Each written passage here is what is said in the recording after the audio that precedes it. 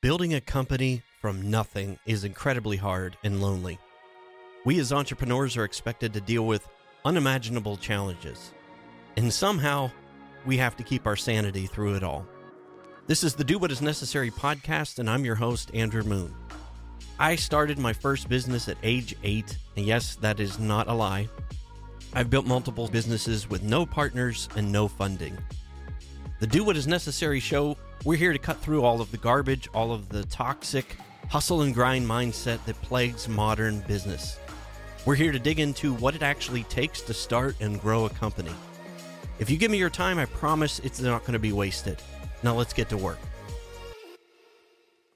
Nobody is immune to becoming stuck. It's just natural. It's part of business. It's part of life. We all face challenging problems such as energy slumps, bottlenecks, and sometimes it's our own self-destructive habits that do us in. Some days it feels like when we get out of bed that we're wearing cement boots, trudging through knee-deep mud. When you work for yourself, though, when you run your own business, getting stuck can be harmful. Even though it's normal, it can be extremely harmful.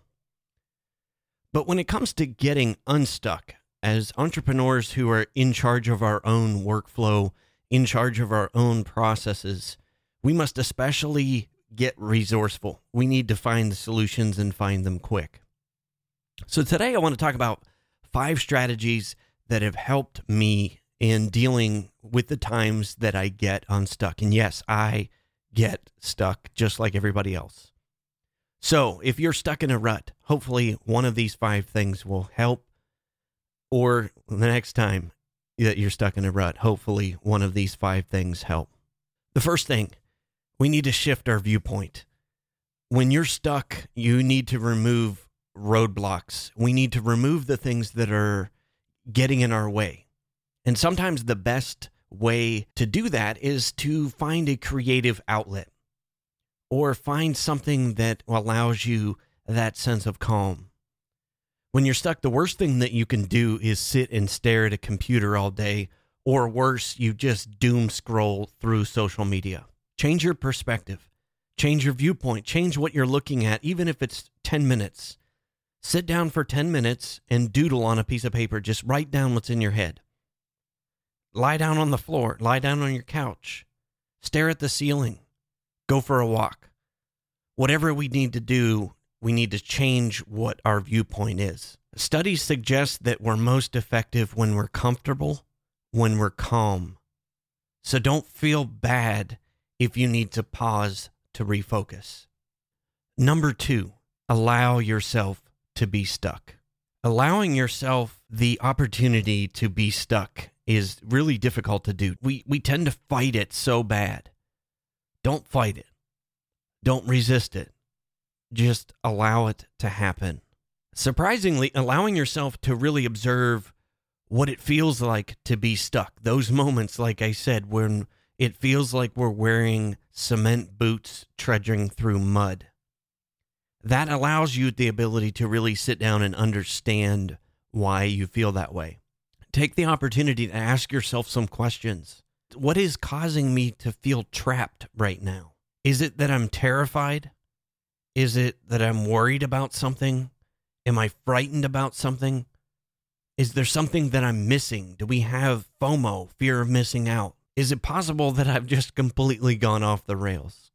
Taking the time to ask yourself those questions, you can generally find an answer that offers you the ability to get some traction, to get that feeling of control back so that you can continue to move forward and that you can look at those issues more deeply, that you can start to recognize signs of those feelings in the future for that next time that you're going to get stuck. The third point and the third strategy is to get over your fear of making a mistake. Now, I frequently work with entrepreneurs who want to get ahead. They want to move their business forward, but they're stuck. They wonder, okay, how do I connect with others in the industry that are going to help me advance my business? How do I construct the perfect business plan? Or how do I create the perfect pitch so that I can sell something? How do I create the perfect roadmap? And my answer is simply this. Who says it has to be perfect? And this is coming from a recovering perfectionist. Isn't life really at its core a big experiment of some kind? The issue is that most of us, we're terrified of making a mistake. We're terrified of getting it wrong. We're too preoccupied with devising the next innovation or the next innovative approach or a perfect roadmap to get there. Then the window of opportunity closes, and then we get stuck. Is there some crazy thought or some crazy idea that you just can't let go of? Is it worth a shot? Is it worth taking a shot? What do you have to lose? Now, sure, you should do your homework like we should. I'm not saying go out there and do crazy things without thinking it through. But often the opposition that I get when I ask my clients or make a recommendation that they should do something is, you want me to do what? Well, that'll never work. Really? Have you given it a shot? Have you truly tried something different? Or are you just frightened of seeming stupid or making mistakes?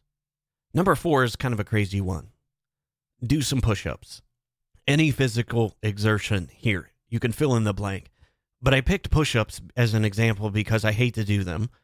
And since they're so tough for most of us, myself included, that's really the first thing that came to mind is the physical activity. When you're doing push-ups, you can't hear those negative voices in your head. You can't play the what-if scenarios or the worst-case scenario loop in your head. Simply huff and puff your way through some push-ups, and I guarantee you'll have gotten far away from the issue and to be able to think more clearly. Number 5 is to get some support. Now, I talk to a lot of small business owners and entrepreneurs who believe they should be able to handle everything on their own, and that they should be able to handle everything on their own all the time. That creates a tremendous amount of stress. And quite frankly, it is completely unattainable in today's work environment. You can't do everything on your own. In most circumstances, it's always easier to address difficulties in a large group, whether that's online or in a virtual session where you're brainstorming solutions to a problem together with others. We all need a support system of people that are going to encourage us, support us, and challenge our beliefs. Working with a group or working with a coach who can be a sounding board and sees the potential that you have is always a good investment when you're stuck. Now I'm going to give you a bonus tip if you've hung out to the end of this podcast. My bonus tip is this. Take solace in the fact that getting stuck is all part of the process. Recognize that getting stuck is a normal part of the growth process. Often that stuck feeling worsens just before a great business or life breakthrough. It's crucial not to ignore the sense of being stuck, but to recognize that it's there for a reason, to work with it, and to remind yourself that it won't remain indefinitely. It's not going to stick around. You'll be able to get unstuck. Now that line from a Batman movie, I'm not sure which one it really was, comes to mind when I end this podcast. It's always darkest immediately before the dawn. I hope you found this episode extremely helpful. I would super appreciate it if you could just share this with one single person if you found value today. Again, I'm grateful for your time. Take care. Have a great day. I'll talk to you next time.